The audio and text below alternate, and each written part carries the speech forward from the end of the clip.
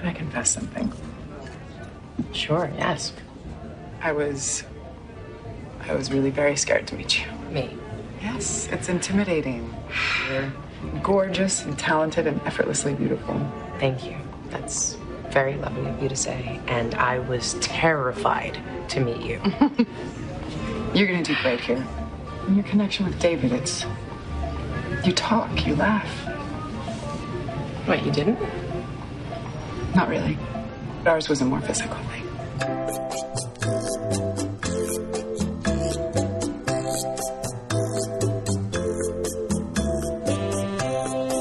The scotch on the rocks, please. Any scotch will do, as long as it's not a blend, of course.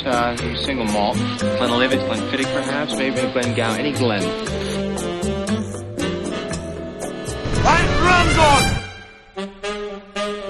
I'm thirsty. I want a beer. What about you? You want a beer? Just a drink. A martini, shaken, not stirred. So we are time traveling back to a year ago, April 21st, 2017. All the way back to 2017. And here's a terrible title for our setup because it's going to sound very much like a pun, but Unforgettable. I'm sure everyone's still talking about it, right? It came and blazed the trail at the box office. Stat Boy Jared, tell us, what did Unforgettable, starring Katherine Heigl and Rosario Dawson, what did it open up to last year? I don't know what it opened up to, but as far as the actual gross for it, it grossed $11.3 million on a $12 million budget. Okay, so this is going to be one of those soft mainstream releases for our premise, where here the forgotten film is a documentary called Citizen Jane, which also came out in limited, I'm sure. Say the full title. I don't have the full title in front of me. It is Citizen Jane, Battle for the City. I have a feeling you're being quite smug there as far as the battle for the city. What are you wanting? This old woman to have chains wrapped around her fist? I think it's just a warriors title, given the subject matter. That's where the cynicism ends. It's just a funny title.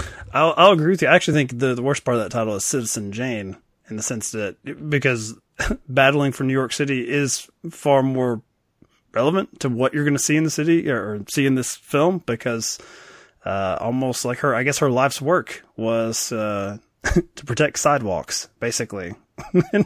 And now I'm being a bit glib about it, but yep.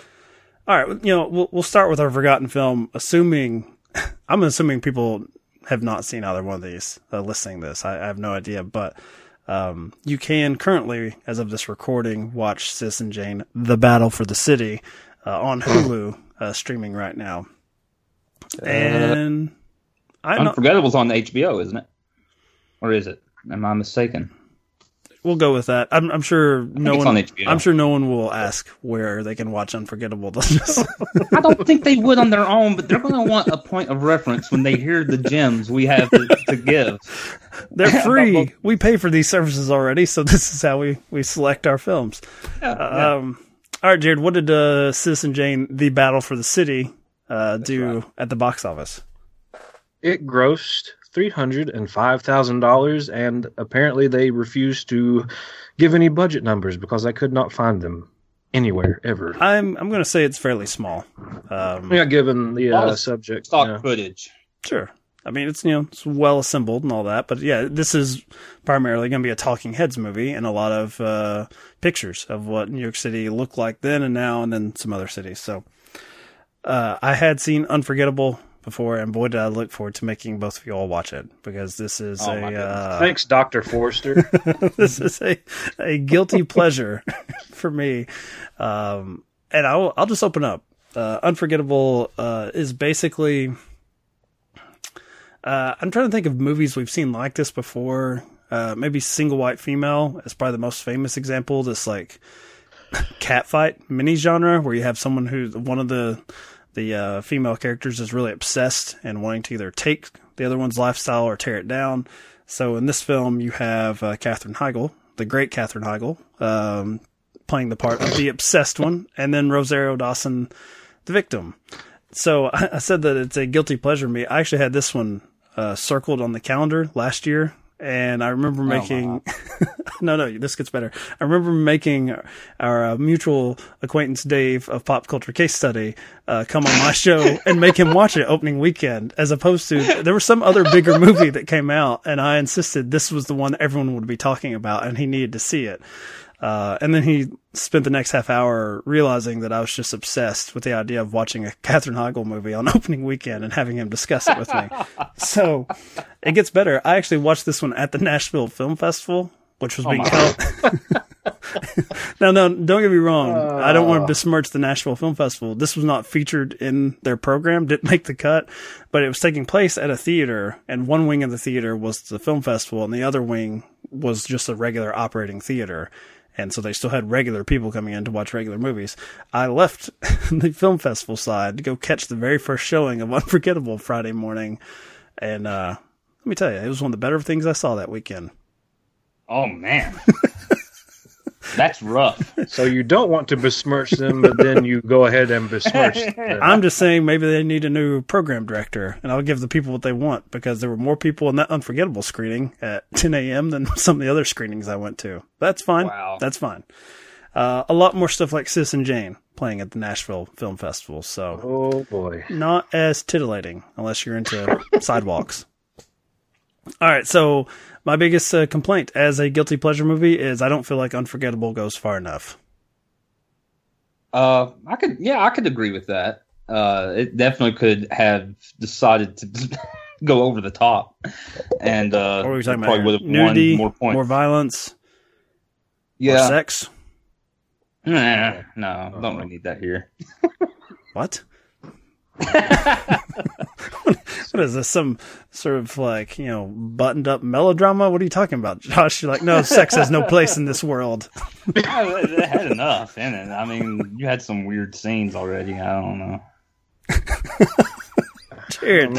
I'm trying to process enough sex with just seeing Rosario Dawson's butt, and that's it.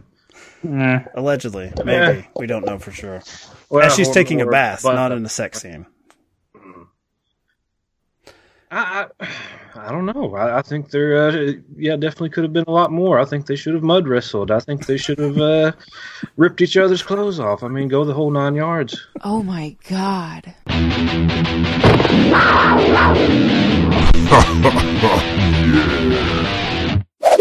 If you're going to be this terrible of a movie, just go ahead and embrace it.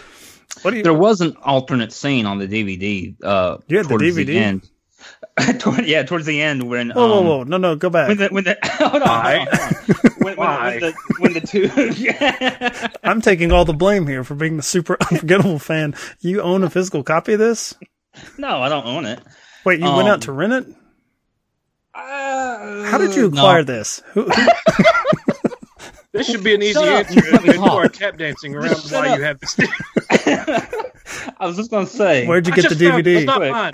There's an alternate scene on the DVD, which you have in your possession. That Jeff Stoltz, during the cat fight, you see that he has awoken from his, coma or whatever he's in, and he's videotaping the cat fight. Wait, who's videotaping? Jeff Stoltz. Who's Jeff Stoltz? Is he just a dude? Yeah, he's the dude. He's the dude who got knocked out. You're a strange man, Josh. You're just like, Jeff Stoltz, you know that guy. That means nothing to me. Instead of saying the knocked out guy, you say Jeff Stoltz. What? Was he Tom Cruise? Denzel Washington? Who the hell are you talking about? The guy on the floor. Jeff Stoltz, baby.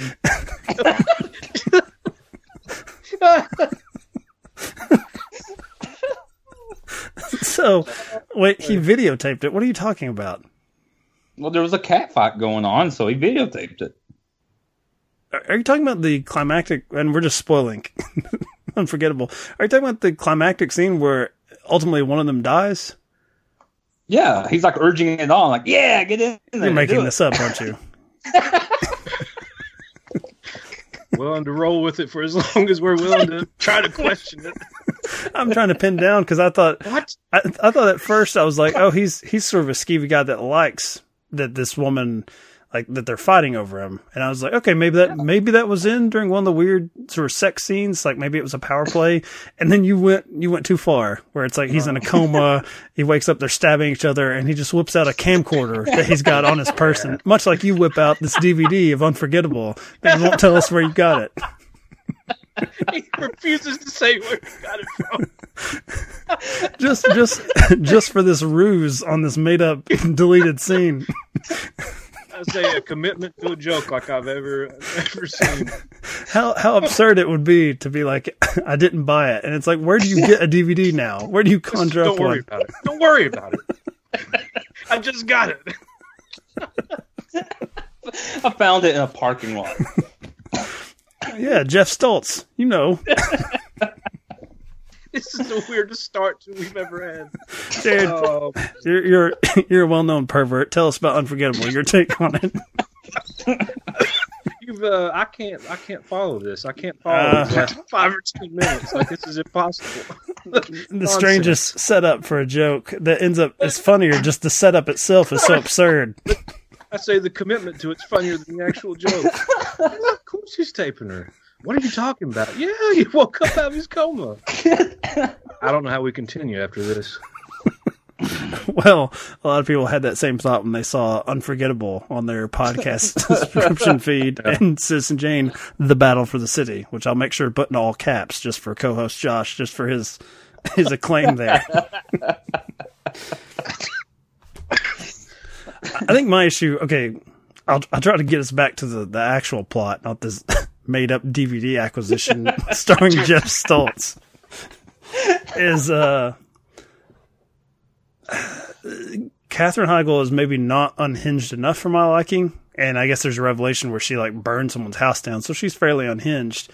But you put in that Rosario Dawson's character is running away from. She's leaving her job and previous home to not only be with this guy, Jeff Stoltz. I'm just taking your word for it. That's his name because I still haven't looked it up to see who, nameless handsome dude is in Unforgettable. But she's coming from some sort of abusive situation, like a stalker type. And I think as soon as that's introduced, I feel like this is already too muddled. Like, can we just not make Katherine Heigl just like someone who comes from a wealthy family? She's very beautiful. She has this marriage and it doesn't work out, who maybe is just so used to things going exactly the way they're supposed to, as far as, college, job, husband, family, wealth, power, blah, blah, blah. I think that's more interesting if she just starts to crack, she just can't take that. But we also have to introduce Rosario Dawson as this victim of previous violence in a relationship, and somehow that gets used as part of super hacker Katherine Heigl's plot, is to bring in like a deranged stalker to like do her like handiwork for her. I think it's just too convoluted for this type of movie. Yep. I'll give it credit. That's probably one of the more unique angles this movie has taken. I'm glad you didn't say charming. That's one of the more charming elements of it. No, but weaponizing somebody's previous stalker, that's kind of new, or at least to me it is. I can't think of seeing that in another film. But I'll tell you my big problem with this movie, and maybe it's my personal bias, but there's a lot of like negative tropes that a person can deal with movies, just plot holes that you kind of accept as being part of a film sometimes. But the one I absolutely hate, and it gets under my skin and I can't get over it, is when you have turmoil in a movie that just one simple conversation, if people would just sit down and have like a very clear, well-spoken conversation. Like when someone asks you, how did you get the DVD? Right. Yeah, right. Exactly. The house of cards starts to fall down. And they bark at you, Jeff Stoltz, baby. You know what I'm talking about. I'll admit, that's a pretty good misdirect, because I also thought that was absurd. But yes, you're right. One question from someone who's like, that doesn't sound right. So which scene in the film are you thinking of specifically? Just there towards, for instance, once Rosario Dawson's character realized, she asks the little girl, like, what strange man was you talking? Like, what did you say? She's like, what strange man? She's like, right there. There's proof that Katherine Heigl's character is off the deep end crazy. She doesn't take that to Jeff Stoltz. She right there, she could have taken that info and said, look, your daughter is telling you there was no man. As a matter of fact, I'd be willing to bet Katherine Heigl walked up and said, hey, honey, come here, and grabbed her hand. And all you got to do is just clarify that situation, and then, the plot's wide open at that point. Like, oh, your mom is being crazy, isn't she? So I can't stand that. I'm not saying maybe that doesn't bother everybody else, but that almost that can ruin a movie for me, where the turmoil is so paper thin that just a simple sit-down conversation could clarify everything, and everybody would be good. What about you, Jared? When did you check out of this one? Funny enough, I was getting ready to bring up when I checked out. Whenever people can't hear what's going on in their own house, that's when I checked out of the movie. Because Katherine Heigl is a 5'9" woman, looks to be, average weight, and yet this hypersensitive Rosario Dawson that can hear a fart in the wind or somebody walking outside her window can't hear Katherine Heigl in the room next to her going through her panty drawer and picking up her wedding ring. I was like, the whole movie hinges on her having this some sort of ninja-like ability, and then even then at the end, like Katherine Heigl can't hear Rosario Dawson carrying a 10-year-old down a set of stairs. Like, it's just, I don't know, that bothered me for some reason. Yeah, that's bad too. I'm going to go back to Dawn of Sex. I'm so disappointed in both of you for that not being the one point here to make up for it, because I think they introduce maybe once, I guess, when Katherine Heigl fakes that Rosario Dawson pushed her down the stairs, that the much the famous and well-regarded actor Jeff Stoltz slightly believes her, because at that point it's like, okay, you probably could believe that, because maybe, to Jared's point, as far as the hearing involved, you could hear that there's an argument taking place, that something has put these two in a position, and he's going to feel slightly to blame for it, because these are both important women in his life, mother of his child, now his, I guess, future partner. I don't feel like they played that up enough. I feel like, actually, Josh, that he's almost left out of the equation too much in this. Like, he's like, even when the child goes missing, it's sort of set up to be Rosario Dawson's fault, he kind of turns to his craft beer, like Brew Boys, and it was like, hey, you got this? All right, I'm going to walk over here and I guess find my missing child. And it's like, even that stuff is not heightened to the point that you would think it should, and it's kind of putting the screws to Rosario Dawson. Well, it comes off even worse, because he kind of goes from 0 to 11, in terms of like, it's good, her mom's, good. She's just adapting to all this, and I'm in love with you. Everything's gonna be fine. To like all of a sudden pulling his hair out, like, we can't have this. This is too much. Can't have this in my child's life. It's stressing me out. And it's like, well, dude, maybe you should have realized from the beginning that this was a sensitive situation here, and that maybe it was going to take a little bit more walking the tightrope to kind of get everybody adjusted to this situation. It's just full of so many holes. These characters don't act normal. It's just that famous Jeff Stoltz range of acting that we've all heard about. 0 or 11, take it or leave it. Well. And unlike Josh, most people have left it. That Jeff Stoltz. If you'd only seen that deleted scene, you would have seen the 11. Well, you get right on that when you can find that mythical DVD, and you let me borrow that sometime.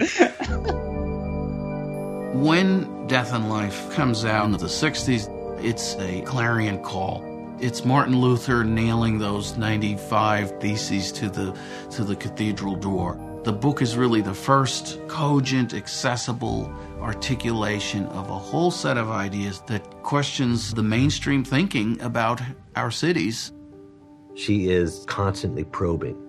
By that example, she's saying, you, reader, you have the ability to question. Look what we have built. Low-income projects that become worse centers of delinquency, vandalism, and general social hopelessness than the slums they were supposed to replace. middle-income housing projects, which are truly marvels of dullness and regimentation. Sealed against any buoyancy or vitality of city life. Expressways that eviscerate great cities. This is not the rebuilding of cities. This is the sacking of cities. I didn't really know as far as because a lot of these films we've been doing have some sort of plot relation, and going from trashy, unforgettable catfight movie to a documentary about a woman trying to save what she deems to be like the best way to live in the city, that has, sort of cultivating like a neighborhood culture. Citizen Jane. I don't know if there is one other than Josh's point about Jeff Stoltz going 0 to 11. I guess I just have to plead ignorance on this. I mean, obviously not growing up, none of us in a huge metropolitan city, when these decisions are made, I didn't realize, like, for instance, like the terminology behind the word projects, other than just knowing like, oh, that's a bad place, that's a dangerous place, like the projects. I didn't know the origin of that. I didn't realize how these hideous, ugly, sort of crime-ridden places came to be until this documentary sort of takes us back to zero and says, okay, look at what people were dealing with post-war, middle of the last century, and how they were going to approach dealing with a growing city, especially something like New York, just huge, and who are the people in charge and what were the answers they came up with.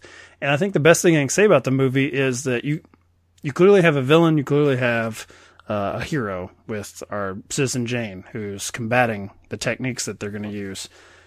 But the best thing I can say for the movie is it actually successfully sort of takes me back to the thought process of like, okay, how would we solve a housing crisis, these old buildings, not having enough room for people, and the people that live there not having things that maybe more wealthy individuals take for granted, like a park for their kids to play in, a space for them to socialize, blah, blah, blah, and gives you a reason. The reason that I think you can kind of identify with, however, since we're watching this movie in 2018, you can see what happened after those effects. So I actually was really interested in this. I didn't think I would be, because not growing up in New York, I thought maybe it'd be too specific. But I found this to be something that was pretty interesting. I don't know if it's an interesting film to watch over and over, but as far as like sort of like a little history lesson, I got quite a bit out of it. So I don't know which one of you wants to start. I don't know which one's going to be more negative. I'm going to say Jared. Go ahead, Jared. Well, I'll start out with the positive of the film. It poses a lot of questions that you don't really think about.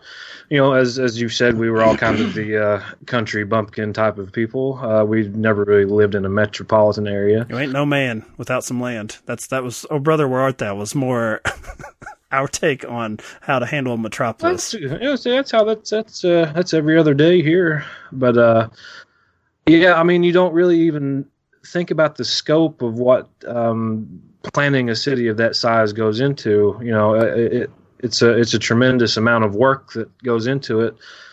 And, I really didn't, like you said, understand the projects or how they actually displaced all these people. So it brought up a lot of interesting questions and thought processes that you don't usually go through.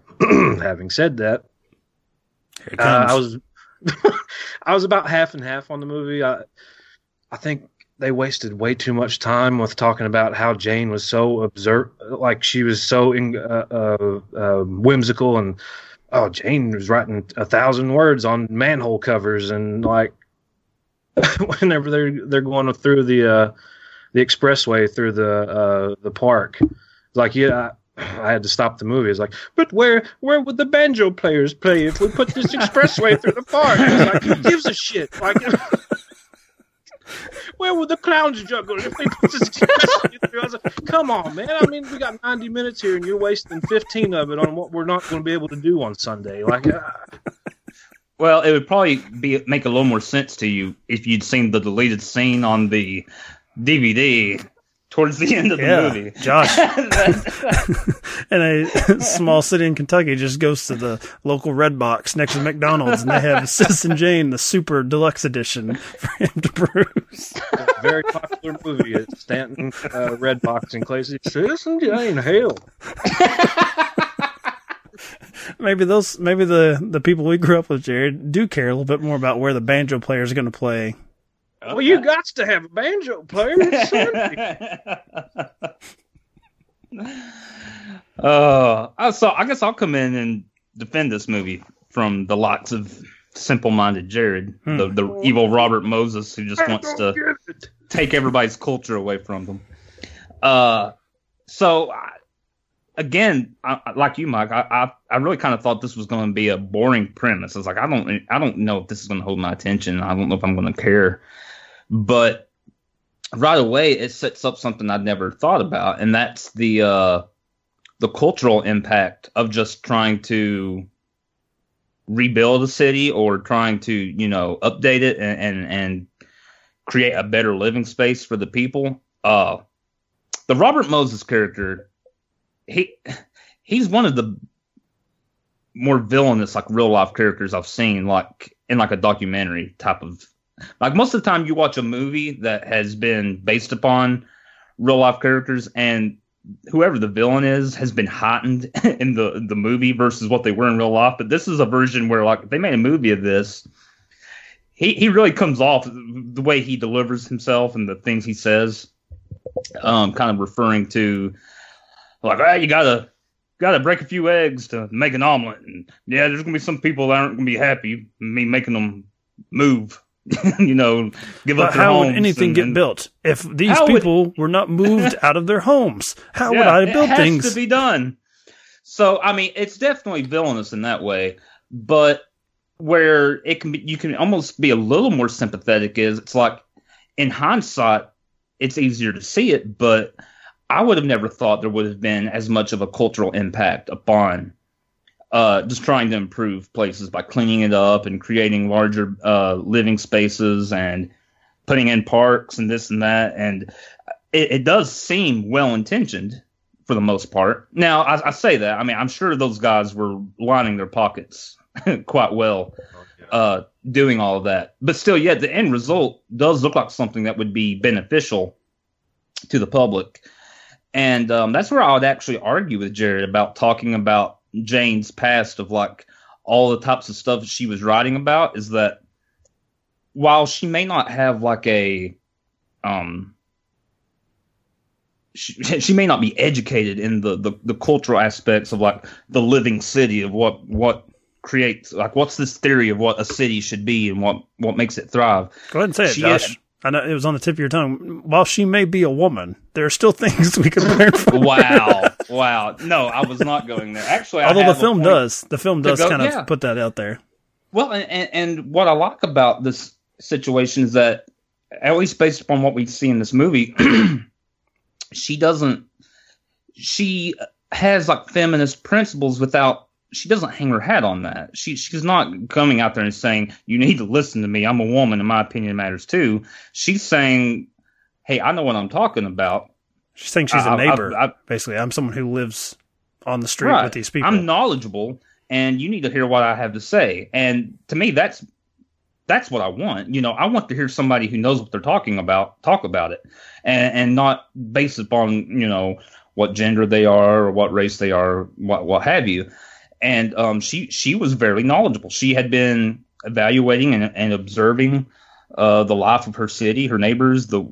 She did take interest in zany little things like manhole covers and stuff. But because of that, because she had paid such close attention to all that, she was really in touch with why the city life thrived the way it did. And though it looked messy and it may not have looked visually appealing, a lot of things like the lack of crime. Yeah, you got people just all over the place in the streets and on the sidewalks and stuff, but it's because of that everybody feels safe. There's no huge criminal element because everybody's kind of has everybody's back. Whereas we make these big, sterile, pretty looking buildings and stuff, but then you have these alleyways and stuff that nobody ever walks down, and all of a sudden you have crime taking place because these criminals know, like, I can get away with it here. So I thought it was very interesting to not only see that there was truth to all of that, but seeing how this woman, who, again, just based upon her personal experience and her personal observations, was really in tune to that, and then took that knowledge and then pursued, an activist position of trying to change the hearts and minds of the people, and had a lot of success. Well, I think that's where the citizen part of the title comes in is her rage.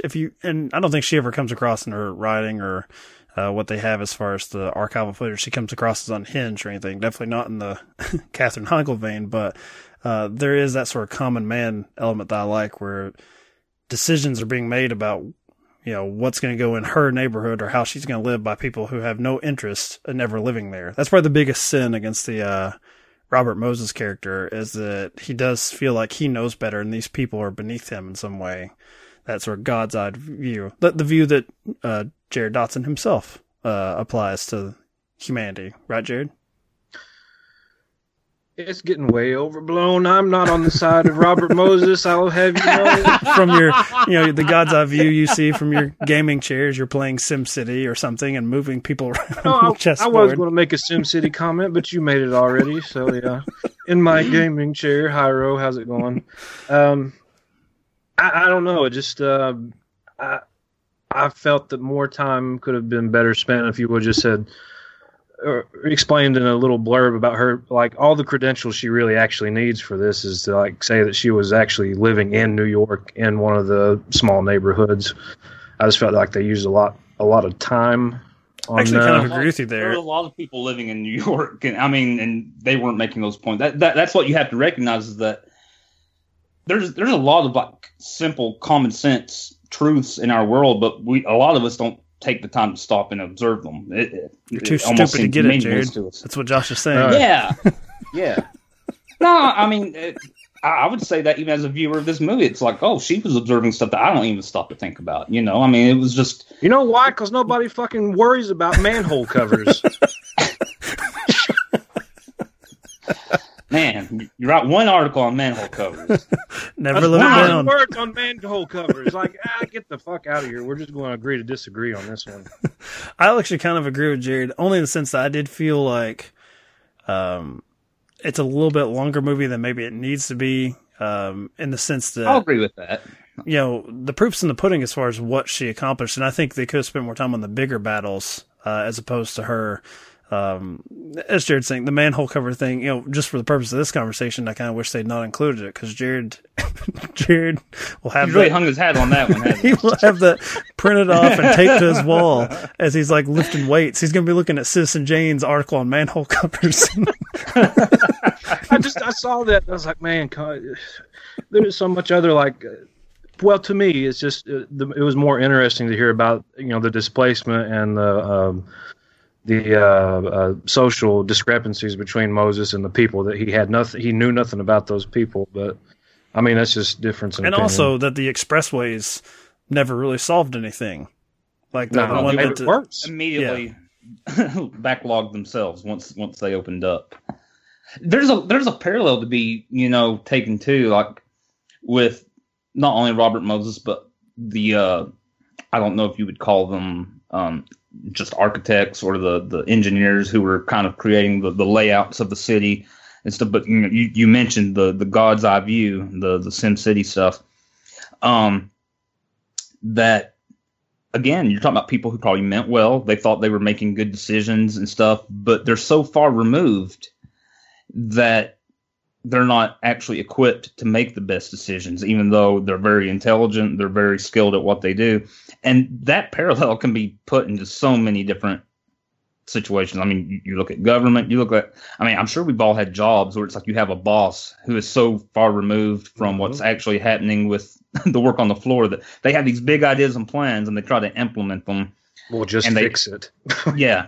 And it doesn't work because it's like you don't know what's actually going on out here. And that's exactly what's going on here. You have people who are well-intentioned for the most part. Again, I'm sure they're making money, but the end result was well-intentioned.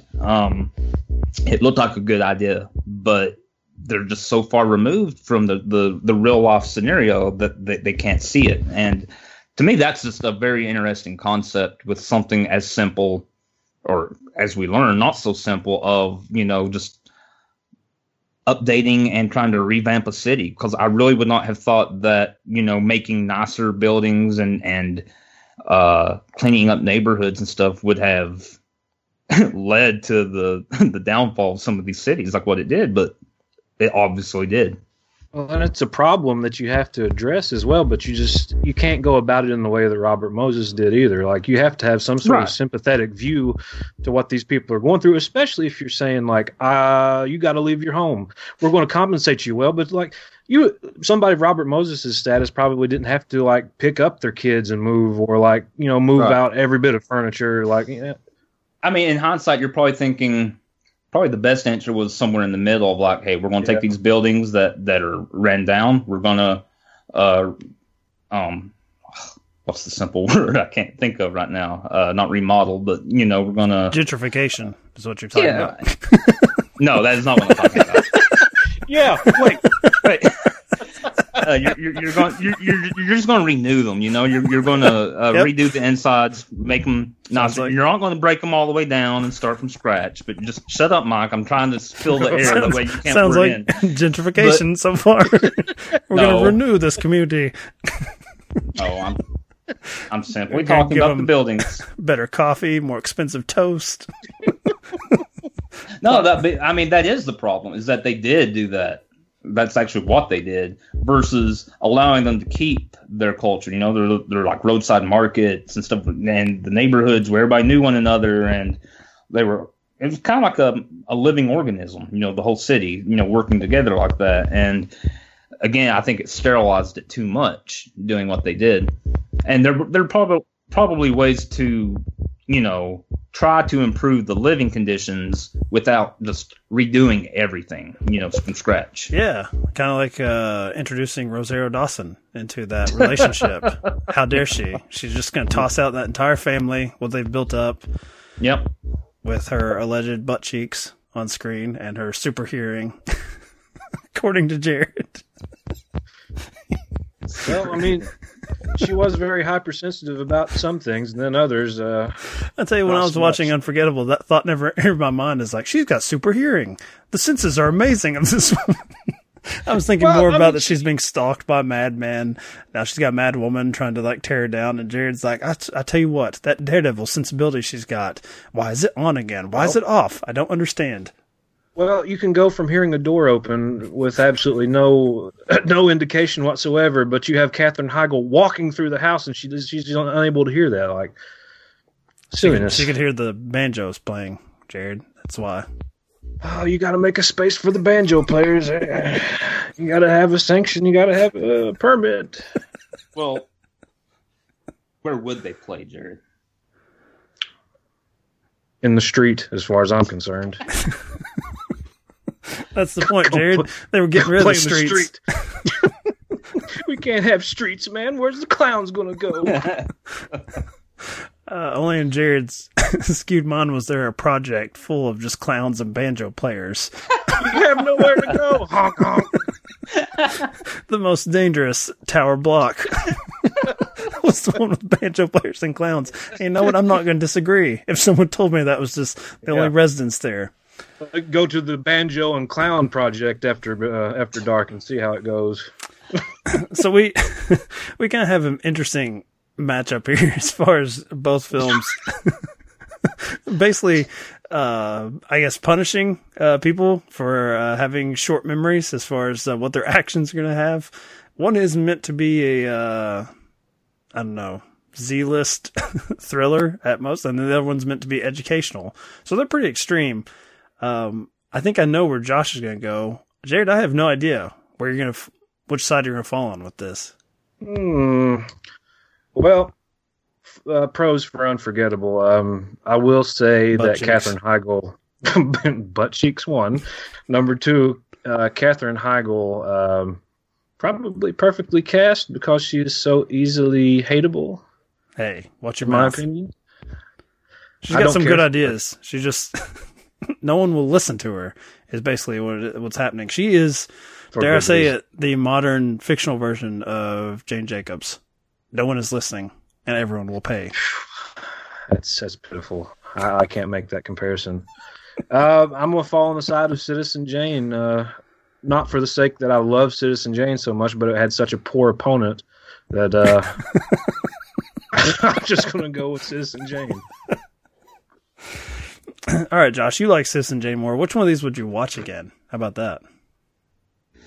Let's see. Because that was my thinking. I wondered if Citizen Jane as a movie had any rewatchability. Once I had that information, maybe I would want to read more about it, but I don't know if I'd watch it. I might would watch Citizen Jane one more time just to pick up on maybe some of the stuff that I kind of missed the first time through. But, I mean, no, it doesn't really have rewatchability. So, you know what? I'd probably watch Unforgettable again. I'm going to go with Unforgettable, too. You're stupid, Jared. You're stupid, Jared. It's much more thought-provoking. Unforgettable? Yeah. I mean, I think that you brought up some good points that make me want to go back and watch some sequences again to pick up on what Rosario Dawson missed with her super hearing. I will never pick first again. How about that? Because this is blatantly we're going to go against Jared. Very, very blatantly. We've decided at Sober Cinema that there is no more room for Jareds on the streets. That they must be exiled from this podcast in this city.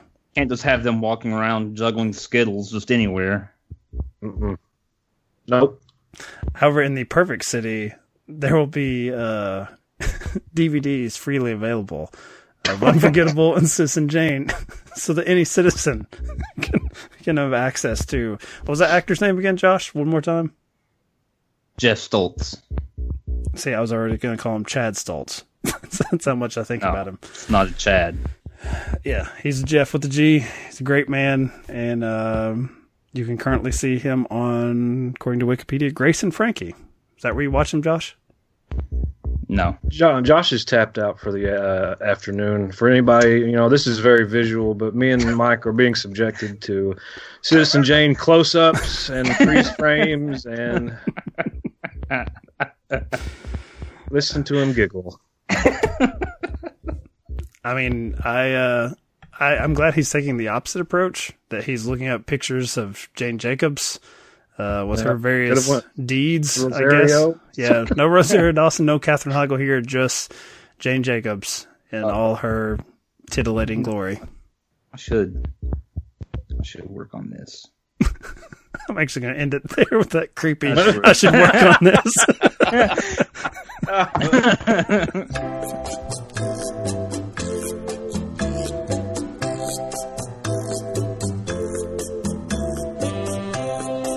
The scotch on the rocks, please. Any scotch will do, as long as it's not a blend, of course. Single malt. Glenlivet, Glenfiddich, perhaps, maybe a Glengown, any Glen.